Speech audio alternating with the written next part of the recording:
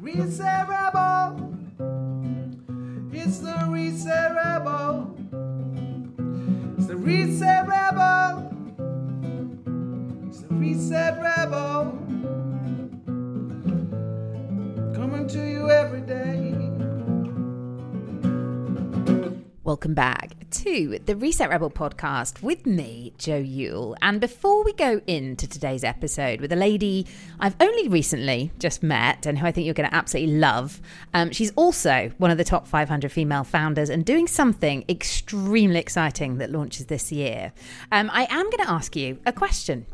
Have you ever thought about starting your own podcast series? Because maybe it's crossed your mind, but you've got no idea where to start, or maybe you feel like your idea is not yet ready and needs a little bit more time, or you need to work on your voice. If any of those things are true, or if you've got all the kit, like many people that I also meet and have no idea how it works, I am running a podcast course for people like you at the Hub next month. The full details are on my website. That's resetrebelproductions.com. Or you can drop me a DM and we can discuss your idea to joe@resetrebelproductions.com. On with today's episode, and I've just driven past one of my favourite restaurants to get here today. It's also one of the oldest, if not the oldest, restaurant on Ibiza, and I'm very, very sad to say that it's actually closed. Otherwise I would have stopped off for a cheeky steak on the way here. But this lady lives in the middle of the island on a beautiful farm, and I actually last spotted her at Campilot when she was getting engaged. But that is a whole other story. I'm not sure if we're going to be talking about that. But first off, let me welcome Space Hero, or co-founder and creator of Space Hero, Deborah Sass, which I'm sure you'll agree is a great name. Sass by name, Sass by nature. Hello, Jo. How are you? I'm great, and thank you so much for inviting me into your beautiful home for today's episode. Great. I'm going to learn how to be a podcaster like you. See you at the Hub next week. First up, cheesy question, but how much sass have you got in you on a day like today when it's absolutely bucketing it down outside on a scale of 1 to 10? About 11, as they say on Spinal Tap. No, seriously, I work on my own. I live on my own. And I actually looked out today and thought, shit, it's really grey. It's been raining all day. It didn't get light till 8:30 this morning. I couldn't take my dogs for their normal 5K every morning. And I thought, it's cool. I'm good. I'm actually really good. Nothing really changes my internal sense of balance. So I think that's good. Does that answer your question? It definitely does. And I think that's also quite rare, particularly, you know, in the sort of depths of deep midwinter, which is exactly where we are, you know, third week of January. I think a lot of people feel quite differently to you. And I'm guessing you don't wake up like that sort of 365 days a year. And I just wonder, you know, specifically because of the name of the podcast, you know, what do you do to reset if you don't wake up full of the joys of spring? Yesterday, I woke up feeling really shitty. It was the same type of weather, and I actually got up, let the dogs out, made myself a coffee, and got back into bed and didn't feel guilty. But what I'm doing today, to answer your question specifically, is I didn't work out and I felt a little bit tinge of guilt. And so I made myself a little bathroom exercise like sheet of paper. So every time I've gone to the bathroom today, which by the way, I must have a very weak bladder. I've been about 12 times since 9:30 this morning. I literally have done 10 squats, 10 lunges and 10 leg raises. And I've done that 12 times already. So that's how I have kept my motivation. And I really think whenever you do exercise, it allows your endorphins to come out and it makes you feel better. So that's a great answer. I did not expect you to be lunging in the bathroom. I mean, that's just the best reset we've had so far on 150 episodes. You know, what brought you to the island? Obviously, you're not from Ibiza. I'm not. I've been coming to Ibiza for, I'm going to show my age here, but since my teens, I'm now close to 50. And I always loved Ibiza, first of all, for the clubs and the scene and the music and everything that goes with that. I actually moved to Bali about 10 years ago. I saw that ridiculous movie, Eat, Pray, Love, and then went, that's it. I'm living my life, but I'm going to go live in Bali, which I lasted 2 years. I couldn't run a business or start a fundraise from 3 o'clock in the morning in Bali standards. So I actually moved with my then partner to Europe, and we moved to Barcelona first. It's cool. It's edgy. It's small, but it's not as cool and edgy or small as Ibiza. So after 8 months in Barcelona, moved to Ibiza, and that was 7 years ago. And there sounds like there's a bit of a story in there, because you're no longer perhaps, in that situation, and you've launched, a very, very, very exciting business venture, which we're going to get into shortly. But, how do you feel? You've been here for 5 years? 7 years. And how are you finding it? I wouldn't live anywhere else. Absolutely love it. It is the people, the style, mostly the climate. I mean, the last few weeks, not so much. But even in winter, look, I've had friends here recently from both Germany and London, and it was minus degrees in their countries. Here it was like 18, and we're all wearing hats and scarves. So no, it's a great place to live. It's a very relaxing place to live. But don't tell anybody else that. Well, I think the secret is already out on this particular series, and that one's not going to work. But you a co-partner of Space Hero, but before we get into that whole subject matter a little bit more deeply, I thought we'd just start off by asking, who is your Space Hero? Because your dog is called Armstrong. Yes, and he's here sitting on my lap as you are trying to record, sniffing the microphone. My Space Hero, that's interesting, because even though I run a space company, I was never into space. I never wanted to be an astronaut, and I certainly am not a scientist or somebody from the military. So I don't know if I have a space hero, because I think that all the people I've met, especially space enthusiasts and people who work at government space agencies in Africa, in the middle of Asia, in the Middle East, those are my space heroes, because they're not what any of us thought existed. We only see, no offense, but white American males, and that's the space industry. But it's not. The space industry is as diverse as the people who live in Ibiza. So how come you called your dog Armstrong? Because when I first got them, it was the day after lockdown, and I never thought I'd get dogs, especially two of them, and it just seemed like funny names, Buzz and Armstrong. I was watching Toy Story with my nephew, and it just rolled off the tongue, and that was it. They stuck. There wasn't any thought process into the fact that Buzz and Armstrong, or Buzz Aldrin and Neil Armstrong, are both white American men. I mean, you couldn't make it up, although it just doesn't, it doesn't surprise me. When did this concept of being in space fully capture your imagination? Is it something you sort of used to dream about in your childhood? Is it something that's kind of developed over time from movies you've watched or people you've met? Like, how did it all come together?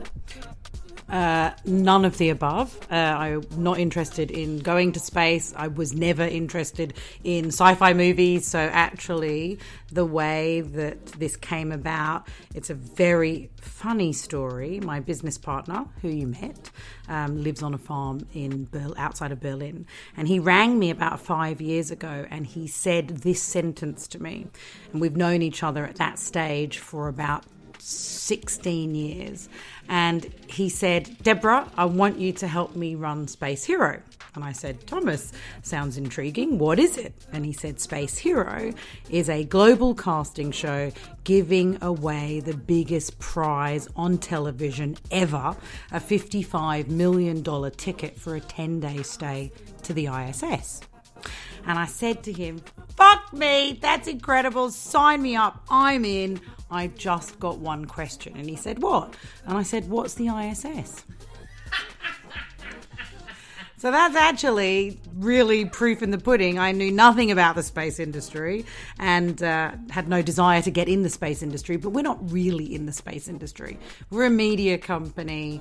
We are sending one lucky winner every year for the next 30 years on the, let's call it, the most expensive prize ever given out on television. And when I say television, I say that loosely. We come from broadcast. We worked in media a long time. Television is not the way we think it is anymore. In fact, it's probably more likely to be Twitch and YouTube and Instagram Reels and Facebook. And by the way, that's about 4 billion people. That's hundreds of television stations. So it's a very different economy and a very different broadcast field than what it was when you and I were growing up, Joe. This is true. This is definitely true. I mean, I'm. This is bizarre because you say, that you're going to be sending one person into space for the next 30 years but this hasn't actually launched yet. No, it's not public at all. It's a very complicated business. We've been doing it now for almost 5 years. We, behind the scenes, have been working with SpaceX and NASA. And by the way, there are 68 space agencies in the world. Most people don't know that. I didn't know that. And during lockdown, which was the most incredible quiet time for me on the farm, but really the busiest time of my professional career, I spoke to almost every head of every space agency in the world. You know why? Because they were all at home just like I was. So everybody was available to have a conversation. So we've been working behind the scenes, and also it's a very expensive business. I mean, buying a ticket, we're privately funded, so we're not billionaires. We don't have government funding. We're not, unfortunately, in the space industry or trained astronauts. So raising that type of money is not easy. So that's been the sort of bulk of our time in the last probably 6 months. I was just about to say, I mean, that's a pretty big bill to cover. Like, who's going to pay for that? How are you going to find, if that's 55 million every single year for the next 30 years? I mean, that's, maths is not my strong point, but that's a hell of a lot of cash. Yes. So first of all, that's just the ticket. Then you need to make the show. And there's another 40 million on top of that. So the whole project is around 100 million a year. And we've actually raised quite a lot already, but not enough to, without saying anything, because we're not allowed to talk about a particular launcher publicly yet, but let's put it this way, there's only one company that the whole world knows that can send people to space, and it's not NASA. 10, 9, 8, 7, 6, 5, 4, 3, 2, 1, 0. Lift off. 1, 2, 3, 4, 5. NASA hasn't sent a human being into space in 11 years. So that company is a very, very private company, but a very publicly known company. So we need to come up with millions to put the deposit down, and we're actually quite close. So I hope to share with you and your listeners an announcement in the next 3 months that it has become public. So who funds it? It's privately funded. I mean, myself and Thomas have funded the bulk of what we've done so far, and now we have just closed another 7 million, and we need another few million to be able to do the deposit, and then we will be talking to brands and platforms and partnerships, and then selling the rights through the normal kind of standard. If you know anything about TV, you can sell certain things to TV networks, to broadcast companies, to streaming platforms, and they pay big money for this type of content. Wow. I mean, that's quite mind-blowing, really, and quite a lot to digest there. I mean, I think I've seen on your Instagram, for example, that you feel that space should be more accessible to everybody. And I kind of think that that's my opening gambit. Like, why do you think that? For all the reasons that you just asked me in regards to, the space industry. The space industry today is only open to the smartest person in the room, so the person who's going to build the rocket or be an engineer or train to be an astronaut.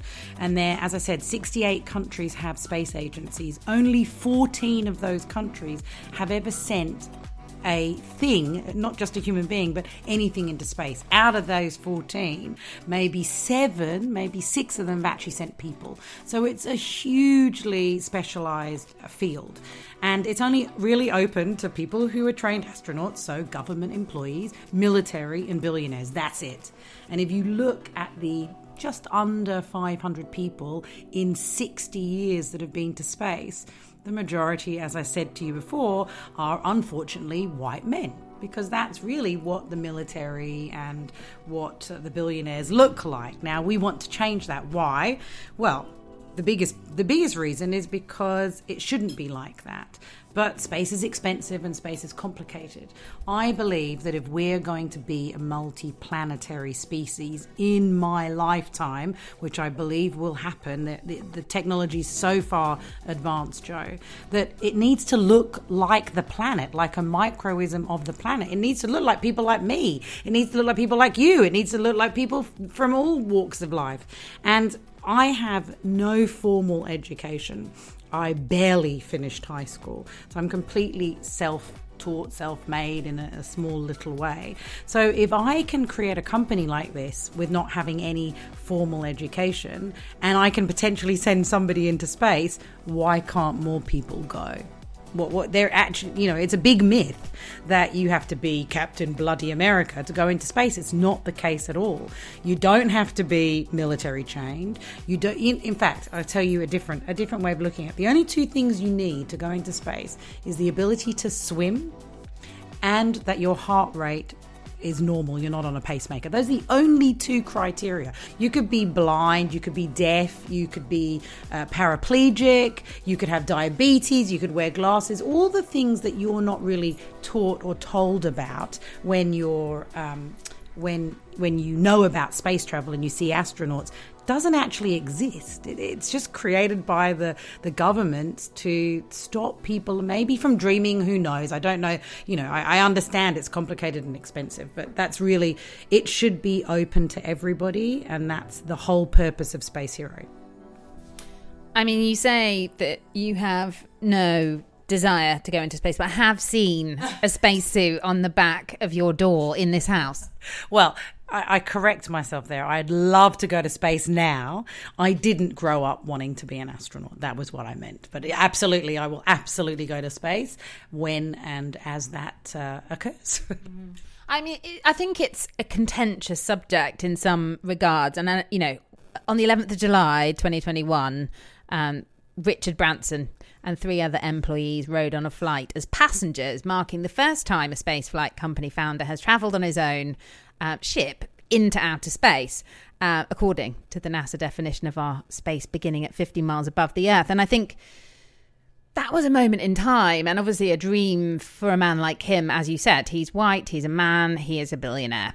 He ticks all the boxes. So unsurprising that he managed to, achieve his lifetime goal. And I think fair enough if that was his burning desire and something that he has access to technologically, and in terms of, obviously he set up Virgin and he's developed that over many, many, many years. But I think, it feels kind of intriguing that, someone like Mr. Bezos, owner of Amazon, is also kind of heading down that road. And I kind of think, from that angle, yes, I can totally see why that you feel that opportunity needs to be opened up for the masses. But I don't know. It's an interesting one, because I think in terms of flights in general and the money and the costs and everything else that goes into it, if you're going to piggyback like an existing flight or an existing company, then I feel like, yeah, that's it is a great idea. It's a brilliant, an exciting opportunity. But I think somehow the fact that all of this, as you say, is being developed by these extremely rich white men, and, when there's been a kind of a lot of looks at where, should Jeff Bezos be pumping all of his money into kind of developing this kind of thing, or should he be, perhaps being a bit more of an evangelist and a man who is kind of helping out a lot of like proper problems in the world? Great question, and we get asked this all the time. I'm going to answer this in a very succinct way. What what Bezos and Branson have achieved already is fantastic. They are pioneers, and I don't for one second want to ever, discredit or discount the achievement that they've made. But Space Hero is nothing like that. First of all, we are a media company. Second of all, the access I'm talking about is to inspire the next generation of astronauts, of people that want to be pioneers and explore and maybe not even work in the space industry. But by opening up the access to the most inaccessible industry in the world, let's face it, you can't really get into space unless you're really smart, you're in the military, or you work for a government agency, or you're a billionaire. So the only way you can talk to literally mass people is mass media, and nobody's done it so far successfully. So STEMs comes, the science, technology, engineering, maths, which is super boring, comes from governments. And yes, I'm sure it's increased the interest from young people, but every single person has some, whether they like it or not, whether they want to fly or not, they have some awareness or engagement with space, with the universe, with stars. When they walk out of their hut, their house, their apartment, they know that there is something greater there than themselves.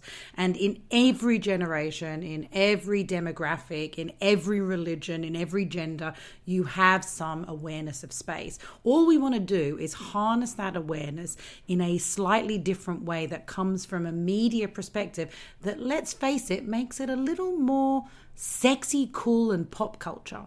And by doing that, we believe that we can inspire millions of people to maybe want to explore a business or an industry that they would never have thought about before, because it was so unachievable. It was so inaccessible. And as I said, I have very little formal education, if any at all.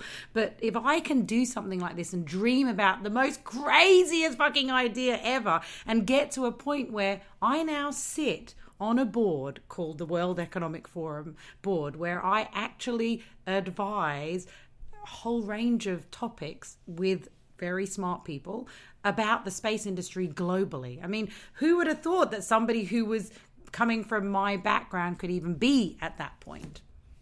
How did that come about? I swear I thought they were inviting me to make the coffee. There's a joke. I shouldn't. My people were always saying, don't degrade yourself, Deborah, by saying shit like that. So because of all these phone calls, because of all these meetings with all these space agencies, it wasn't just space agencies, it was astronauts, it was people who work in the space industry. And I think, Joe, just from our few meetings, I'm quite an extrovert, and I'm very direct when I talk. So there's no misunderstanding. When I say something, I say what I mean. I try to. So I suppose my way of approaching the space industry was a little bit unusual and maybe caused some people to see this that wouldn't have normally met me. And so after a couple of years, maybe a year and a half of doing this very aggressive pursuit and basically making the space industry stakeholders in our business, I got a letter from the founder of the WEF, and it said, "Hi, Deborah Sass, we've been following you and Space Hero, and we'd like to invite you to join the World Economic Forum board." And I was like, I sent it to my business partner. I was like, so random. And he was like, well, not really. You've kind of been talking a lot, and we've all been talking a lot in our little internal, with the press, in the space industry and stuff like that. So it's not a surprise. We're not space people. We've come from the complete outside. But yet even NASA recognizes that we've built the biggest space community in the world, and we're not even public yet. We work with more government space agencies and more private space companies than anybody in the world. And we're the new kids on the block. So yeah, it was when they had to vet me, and it took months, and I kind of it was cool. But I remember like it was yesterday, the first meeting right in the middle of COVID. So it was virtual. 32 people on the call, and I knew every single person because I had been studying the industry. I'd been really trying to understand who the players were. So I knew all these people. One is the head of the UN for like 183 member states, like super important people. And there's me. and the sweat's dripping down my back, and they introduced the 2 or 3 new people, because every 2 years they bring new, I suppose, board members, and they got to me, and the guy who runs that particular committee or board, he said, so I'd like to introduce you to, our latest new member, Deborah Sass, and Deborah, why don't you talk about yourself? I was like, shit, because I knew that these were ex-astronauts. These were like people that run government departments and ministries, and there's me. And so I just said exactly how I described the space hero sort of beginning journey to you, Joe, is what I said for probably 30 seconds. And I had a couple of chuckles and a lot of smiles and a lot of kind of thumbs ups on the screen, and that was it. And that was a year ago. So, cool. Oh my God, I am quite blown away by that. That's pretty epic progress, as you said, from not knowing anything about space, not even knowing what the ISS was, to sitting on the World Economic Forum. I mean, hats off to you. That is amazing progress. And I think my first question is like, what toolbox did you dig into to think that would be a moment that you could shine in? Because that's scary stuff, and I'm doing a lot of this kind of work myself right now ahead of presenting on the TEDx in March. But, when you come into those moments like that, when you're about to, was it mostly men on the call out of interest? Oh, of course. Of course. But it really does. And hats off to WEF for doing how they do it. But it almost looked like a Benetton ad. So, yes, there were probably male. In fact, I can tell you a real stat, because we figured this out after the call. I, being a woman of colour, actually put the tally to more women than men. So not everybody was on the call at the same time. So I when I counted them up from the actual bios on the website, there were, 17 men and 17 women. And then with me, it was 18 women. So I actually put it into more women than men. So that was cool. Now, toolbox, I don't have one. I can tell you right now, again, this is something I think about a lot. How do you go from being nervous and being insecure to not? And the simple and only answer I can give you is that I just have never, ever second-guessed myself. I'm always a little nervous. I'm always a little bit anxious, but there's something in my head that doesn't register that fear, and it puts that fear in a positive way. So it helps me be slightly more aware of what I'm saying. And if I wasn't nervous, if I was overconfident, maybe I wouldn't be as concerned. Maybe I wouldn't stop and think about the words I'm using, the language, how that might fall on somebody. So I just have literally spent my life always being the minority in a room. From years of being in the media world, from running my own business, trying to raise money. You know what it's like trying to raise money for an idea that people are going, what the fuck do you know about TV? Nothing. What the fuck do you know about space? More than nothing. Like, what the fuck do you know about a global reality TV show? You don't even watch TV, Deborah. So to overcome all of those, you just keep going. You just keep going like that. You just keep going. You just are passionate about something, and you have absolute blind faith in your own ability. Where does that come from? Because it sounds like perhaps you might have felt compromised in the scenario that you're actually in. If that's what you're saying, you've always been in the minority, so you've had to dig deep into something, some kind of pot of gold that's in there from somewhere. Where does that come from? It's funny because I didn't notice any of this until the last 5 years. I never thought of myself as a female of colour entrepreneur. Only people have asked me that or said, so what's it like? And where do you get that energy, or where do you get that confidence? I think that I grew up in a very simple council flat or a council house in the UK in the 70s and 80s. And the racism was, it was everywhere. I couldn't walk to school without somebody screaming at me and trying to push me off my bike or whatever. But, you can either let it define you or not. My parents, my mother was a model, my dad was a jazz musician, were not only beautiful looking people, but they also weren't very dark. They're definitely ethnic, but they weren't very dark. So they kind of fitted in maybe a little bit better, maybe. And they never made myself and my sister ever feel like we were any different from anybody else. We didn't even what do you mean I'm not the same color as everybody else? What do you mean I'm not white? What do you mean? Like, it was just we never thought about it. And so I think really I would give my parents credit for giving me this sense of self-confidence and blind faith. I also think there's something about nurture versus nature. You know, inherently I might come across as a very extrovert person, and I do refer to myself as an extrovert, but I spend most of my time alone. I spend most of my time at home, and if I don't leave my property for a week, it actually doesn't faze me whatsoever. If I have to go and get some groceries, and I grow most of my own vegetables here, I always find myself slightly overwhelmed by just being in a space with lots of people. So I think I was like a fake extrovert for a long time, and now I spend a lot of time on my own. But I do believe that being confident, you can learn it for sure, but it's probably a little bit of I was born with it as well. It's just very interesting because I think a lot of people, you know, take on a coach. I mean, there's a lot of coaches around at the moment after COVID. And some of them are, you know, obviously incredible at what they do. But I also think, you know, it's hard to find the right coach. So I just, you know, I think there's a lot of people that maybe think that that is a good path. But I also genuinely believe, as you say, that there is a certain amount of work that can be done internally and from spending time alone and through, I just think be prepared or prepared to fail is one of my main things for confidence. If I feel like I've done all the research and I have all the information on board and I know exactly what I'm talking about, then what is there to be nervous about?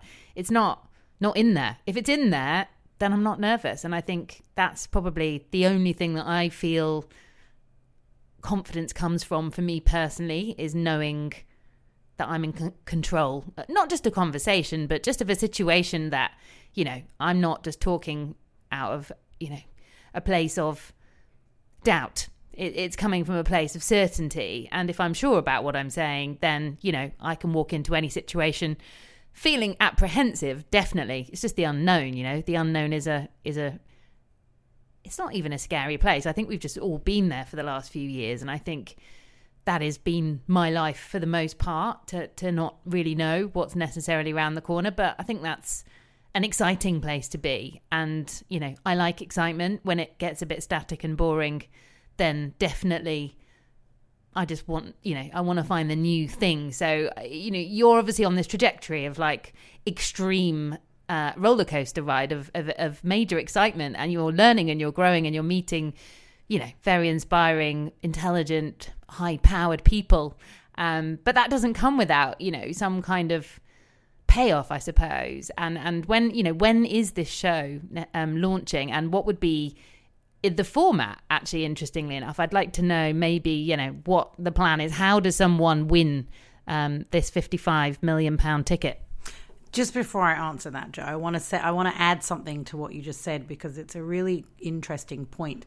Not just being prepared, because I think it's so important, but also being able to admit, like when I say publicly, I mean if I'm talking to you on the phone and we're talking about something space related and I don't know, I never pretend that I do. I always say, hey Joe, I really don't understand, or could you give me a bit more intel, or let me get back to you because I want to find out, and I will answer that. You know, I never try to fake it till you make it, which I know a lot of entrepreneurs do, but it's also, I hear that people say this a lot more now, and not just since COVID, for maybe half a dozen years, this imposter syndrome, you know, and I had that my whole life. I thought somebody would go, well, what the hell are you doing here? Like, what the hell do you know about blah, blah, blah? But nobody ever has. And I've just kept going, expecting it sort of around the corner for that to happen. But my point is that to be vulnerable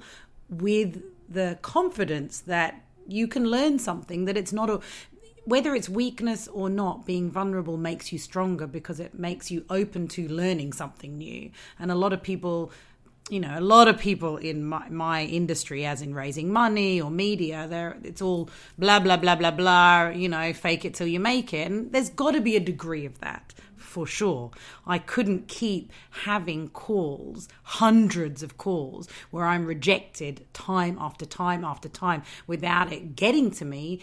The difference is I never gave up. That's the only difference between me and every other person that tries to change some small part of their life or their business or their financial situation by coming up with something new. They just don't give up. That's very interesting. And, obviously that's what you read on Instagram, that you should never give up. And, but I do feel like there is a power in persistence. It's definitely something that I've experienced a lot of. I've definitely, even just making this podcast, it's been a real journey of observing my levels of consistency. And, I was chatting to somebody actually, literally just before I came here at the Hub members lunch.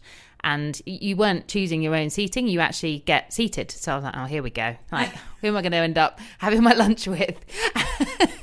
Just being honest. And I actually sat down next to an Italian sexologist who also... Like you do. An Italian sexologist. Only in Ibiza. A bit of polite chit-chat over the old dinner table. I was like, what do you do? Oh, I'm a psychologist. Oh, what kind of psychology do you specialise in? Oh, sexology. I was like, oh, it's very interesting. Obviously, I had lots of pertinent questions over our sweet potato curry. But she then revealed that she has a podcast and it's had over 2 million downloads. And I said to her, well, that's incredible. Like, tell me all about it. So she did. And she said it's been going for 5 years, which we will have been in about 2 months' time. And I said, oh, how many episodes have you got? And she was like, oh, I'm on episode 79. So I was like, oh, wow, that's so interesting. So you're not, you've not remained weekly, which I just had this moment, like this eureka moment. Like last year was the first year in 5 years I managed to make an episode every single week, 52 episodes. And that felt like a real, something like a real achievement, actually, just not giving up on this quite large chunk of time that I had to dedicate to doing this every week, because I just love doing it. And I can say to myself, haven't got time this week, don't feel like doing it, too tired, not being paid, etc., etc. But it's something that gives me back up for everything else I do, just because I've done it, because I said I was going to do it, and just to keep on doing it, not giving up on making something and creating something and being consistent and committing. And, it was very inspiring actually to listen to what she had to say. I think obviously talking about sex is a little bit more in demand than interviewing the rebels and the the wonderful people that live on Ibiza. But I felt, fascinated because Spotify have just reached out. They want to take it over. They want to do all these interesting things. And I think, the magic stuff happens when you keep on doing the thing that you said you were going to do, even on the days like yesterday when you woke up and you just felt like a dog's dinner and you didn't want to, you just want to go back to bed and you didn't want to bother. But the power of continuing with something is really hard in a place like Ibiza as well. I think specifically, maybe you're not finding that so much living on a beautiful farm in nature, but I think a lot of people get distracted and sucked into all sorts of things on this island. So it's quite incredible that you've actually managed to achieve, we're not quite there yet, but you're almost there. You're very close and you're doing epic stuff. But it's amazing to hear this story about doing the kind of work that you do specifically on an island like this. And do you think people take you less seriously because you're in Ibiza? In the beginning, I actually wouldn't say that I live here, because I could see the eyes like, oh my God, is she doing drugs right now? Is she like dancing to... It was like a crate. But then the Ibiza living here has become a little bit of a calling card, because people find it absolutely fascinating what you live on. First of all, most Americans haven't heard of Ibiza. That's the first thing that especially Americans of a certain age who basically run the space industry, put it that way. Some of the cool ones know about it, or their kids know about it, or they're actually people that have been here. The majority of people, when they realize that I live on a farm, because when I'm on camera, I'm always quite I look very conservative. I might have like a my bikini on underneath, but I've got like a smart shirt on and a bit of lipstick, and I try to be very conservative in the way I dress. So they see me in a certain way, and they don't ever expect that I'm not in an office, or I'm not in a city, or I'm not in a big country. And when they hear that, so no, now it doesn't. It for sure is a better thing. But you were saying about being consistent, and congratulations for doing a podcast every week.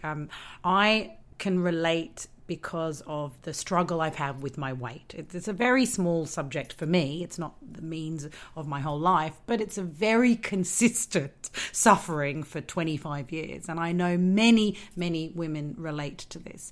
And what really changed my dynamic was being persistent and consistent, little small things every single day. So when I said to you I felt like shit and I went back to bed, I did get up and do 6 hours worth of work from 12 o'clock onwards. I normally get up at 6 and I normally am busy and doing all this stuff. So I did it. I just did it at a later time. But going into the bathroom today, because I pee so much, so annoying, and doing squats, it made me feel like I'd accomplished something. And it was easy to do. 10 squats, 12 times, that's 120 squats, right? But that's actually doing something. That's like a 10, 15-minute workout. I just spread it out over 4 hours. So I always try to think of what I can add instead of I should stop drinking, or I need to eat less, or it's always about what can I add more. And just very small little, I mean, you do this already, Joe, so you are already an inspiration to your peer group. And I hope that when people hear that even confident people and even people who are doing something different, we still lose our confidence, but it's just that we don't let that make us fail. We don't let it define us. It kind of makes us even stronger, makes us even more persistent to succeed. Now, I think that's really important. I love that. What can I add? Because it's bloody January. And actually, the last time I came round here was when we had quite a few glasses of wine.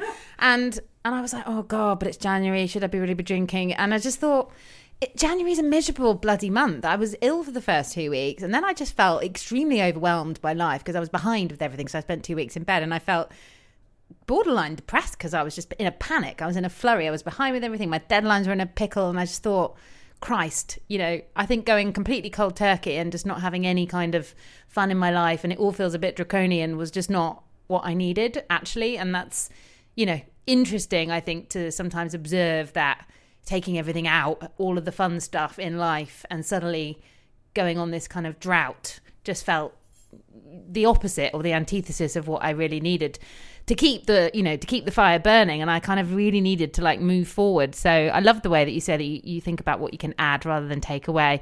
So let's get on, to this wonderful show that you're creating. I have absolutely nothing about it. So do tell. Good. You're a space hero virgin. Woohoo! Very simply, because it's not complicated, this is a casting show. So there's been dozens, if not hundreds of casting shows all over the television, all over the streaming platforms, all over the world for more than 2 decades. Think cooking, think models, think talent, think singing. So all of those are genres. Even now, I think there's some about dogs, and in the dog shows, and the top models and the master chefs. These are all the same format. Maybe the storyline is different, but the format remains the same. It's a casting show. People get auditioned, they get onto the show, they're on the show, there's activities and challenges. Each week somebody gets, I used to say executed, that's not the right word, not executed, when somebody gets thrown off the show each week. Ejected. Not executed. Let's not execute anyone. I mean, I know it's January, but... It's not the Hunger Games. Not executed. Yeah, ejected. So, these people would go each week, and at the end there'd be a winner, and that winner would get a prize. Exactly the same format. We do not want any of the viewers, first of all, to have to learn anything new, because people are inherently lazy. Nobody needs to learn anything new. Secondly, it cannot be boring. I don't watch science shows, and I sure as hell don't watch space shows. So I'm kind of like a little bit of the target market, like somebody it's got to be a bit fashionable, a bit cool, a bit pop culture, a bit sexy, bit of drama, bit of confrontation, but still keeping the seriousness of learning how to go into space, but keeping it cool and sexy. In fact, we've just announced, it's not public, but of course I'd love to share with you and your audience that we have signed an agreement with a brilliant production company out of Los Angeles, but they're global, and they are the company behind Amazing Race, which, if anybody doesn't know it, it's been on television for 30 something years. It's in 45 countries, and it's basically a treasure hunt, except the prize is $1 million. And it's been created by a rock star producer who's now in his 80s, called Bertram van Munster, who's actually Dutch, but he lives in LA. So it's one Bertram Van Munster. Van Munster. I thought you said Bum Munster then. I was like, blimey. Bertram van Munster. I'm sure. Well, if he gets to hear this, I'm sure he'll have a laugh. Hello, Bertram. Hello, Bertrand. So his producers are producing our show. They've also done Survivor. They've also done Big Brother. So these guys are absolutely stellar, and they're rock stars all around the world. They have 45 crews in 45 different countries, which is amazing already. Most production companies don't even have more than a couple. That's the first thing. So the show itself will be launched at some point, fingers crossed, drum roll, in the next 3 months. And what will happen is we will make an announcement with, can't say the name, but the only private commercial launcher in the world that can take people into space. Potentially the owner has also bought a very big media platform called Twitter. I'll leave the rest up to you guys. So we will also announce a partnership with them. In other words, they are our vendor. So we have bought the ticket from them. That's the big money ticket. And they have all the rockets. So they're basically like the airline, right? But it's not an airline, it's a rocket launching company. And then we open the applications up to the public. And the way we'll do that is we have our partners in India have the biggest, sorry, not in India, they're in Singapore, but they're the biggest content creator network in Asia and actually in the world now. They started in Asia and now they're all over the world. They have 20,000 influencers, content creators on their network. So for you and me, this is 1.3 billion subscribers to their channels every month. It's something like 30 billion views. Don't ask me how that works because there's not even 30 billion people, but it's people passing it along and watching it more than once. So we launch with an announcement with all of those people telling their subscribers, their followers, their communities about being able to apply for free. And you send a little video, and it can be on any platform you want. TikTok, it could be on Instagram Reels, it could be on YouTube. We have channels all over. Everything's already registered and done. We just have to turn it on. And the theory is that millions of people will apply because they want to go to space, or they want to be part of this, or they want to watch their friends doing it. And that's the beginning. So yes, when you say we're at the end, we are at the end of the beginning. The beginning of the end. No, definitely not that one. No, definitely not that one. I keep saying that. It's the end of the beginning. The end of the beginning. Oh, it sounds very dramatic indeed. I mean, my mind is slightly blown there. I can't deny. I'm almost thinking, oh my God, maybe I should apply. Obviously, that's probably what's going to be going on in everybody's mind. And, Let's hope that's going on in everybody's mind. Yes. Sorry. I mean, obviously, you said you've met all the heads of the different space stations, of which there are 68, and only, 5 or something are actually launching things, physical items into the ether. But, you must have then had a little chat to Mr. Musk. Not directly with Mr. Musk, but we work very closely with his team, who are, I suppose, one 1 degree of separation from Mr. Musk. So yes, and we've been working with them for 4 years now. We've been many times to they're not really offices because they're actually building the rockets on site. It's incredible. It's like the biggest mechanical workshop you've ever seen, with 5,000 people in several hangars just on the left of LAX, of the Los Angeles airport. It's in a place called Hawthorne on Rocket Road. I think they created that whole road for them because they put so much money into the industry. It's incredible. I've never seen anything like it.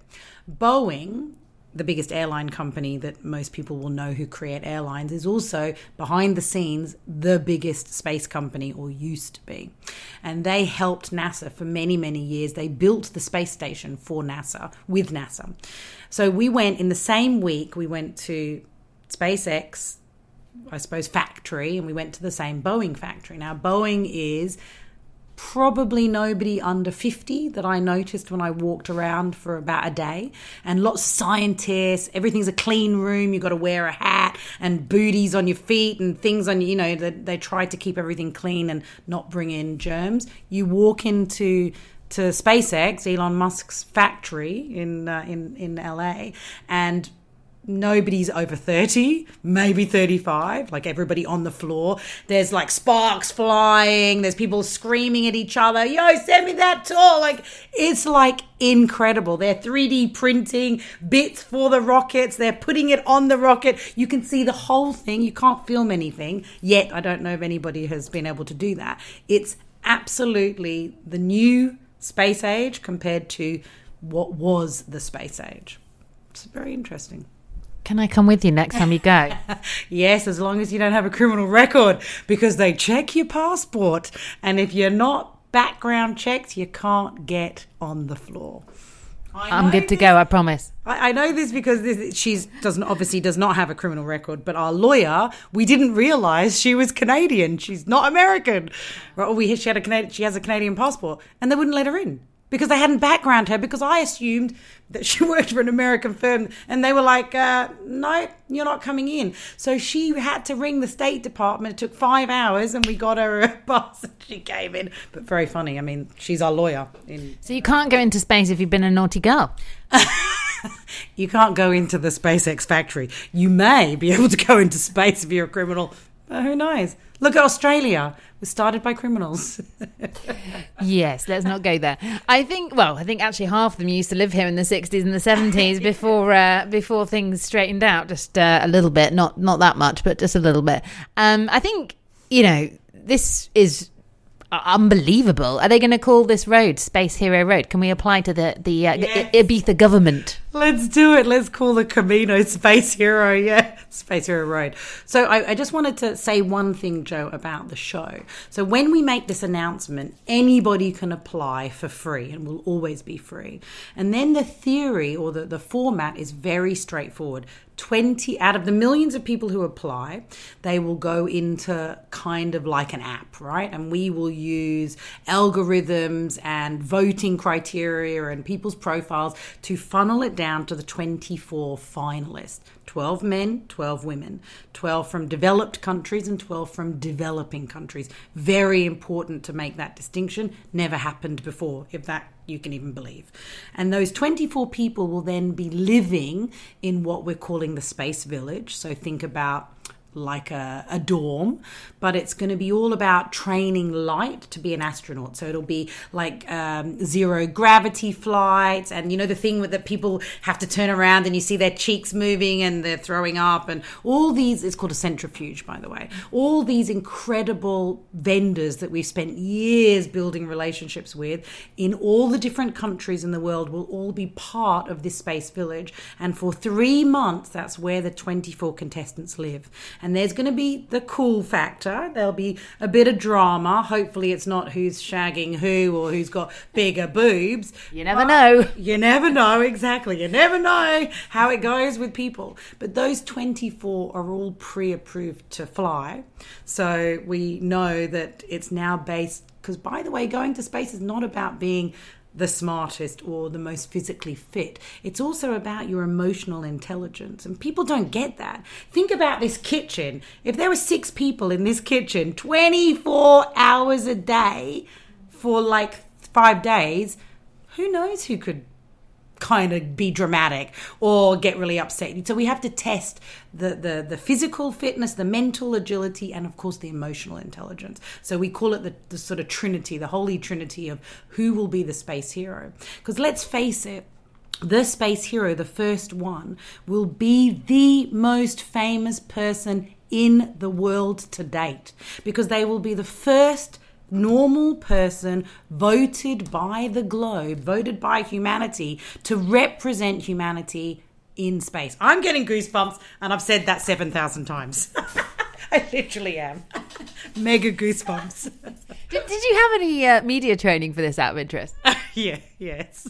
No, it's good. I don't know who she was, but she's great. Not for Space Hero, but for my last company, yeah. I had regular media training. No, I can tell, but she was good. Was it a she? No, it was a man. Okay. No, I'm just intrigued because it comes across, you speak in a really great way that gets me extremely excited. Like I'm actually on the edge of my seat waiting for this application process to open up. And I hadn't really thought about, what that actually could mean for that person. I think, just one question, like for me, in my mind, I'm always kind of thinking about that image of that rocket that, kind of blew up when it took off. And I wonder, without wanting to kind of, put out the fire in any aspect at all, but I just wonder, like, is there any risk factor of going into space these days? Like what, obviously you have to sign away your documents and whatnot, but I guess my question, being a bit of a scaredy cat about flying in general, what are the risks of not making it back down to planet Earth? So what you're referring to is the Challenger. And in fact, I remember I was at school in Australia, in the UK. And I remember we were watching it as a class. And in fact, thousands and thousands of classes didn't. Believe me, when I was that age, I didn't think I'd be having this type of conversation all these years later. And there's a huge risk, Joe. There's a huge risk. Yes, everybody could die. What you didn't mention, and maybe the news came up when you looked into Branson, but the first time he tested that same rocket, both the people, or one person died, the captain died, or the pilot, and the other person that was in that doing that test flight also is, I think, terminally injured. And they don't talk about it so much, but that was actually why it's then taken him another almost 10 years to get to the point where he could, in fact, maybe even longer. But it's very sad. The thing is, when you look at the amount of flights that go into space, you look at the amount of people that have gone into space, there is as much risk as getting on a plane in that regard. There are so many contingencies, and NASA is, the 50,000 people that work for NASA, literally all of their jobs in some degree is to make sure that it's safe enough to fly human beings at some point. And so far, there's been a lot more that have gone and been successful than not. But it's a very real risk. And it's a risk that, yes, we want great things. Who doesn't want to see space? Or at least know somebody that goes to space, or somebody that relates to them, that is relatable. This is the thing about Space Hero. When I look at poor little Buzz Aldrin and Neil Armstrong, by the way, 93, and he just got married like a week ago. Hello!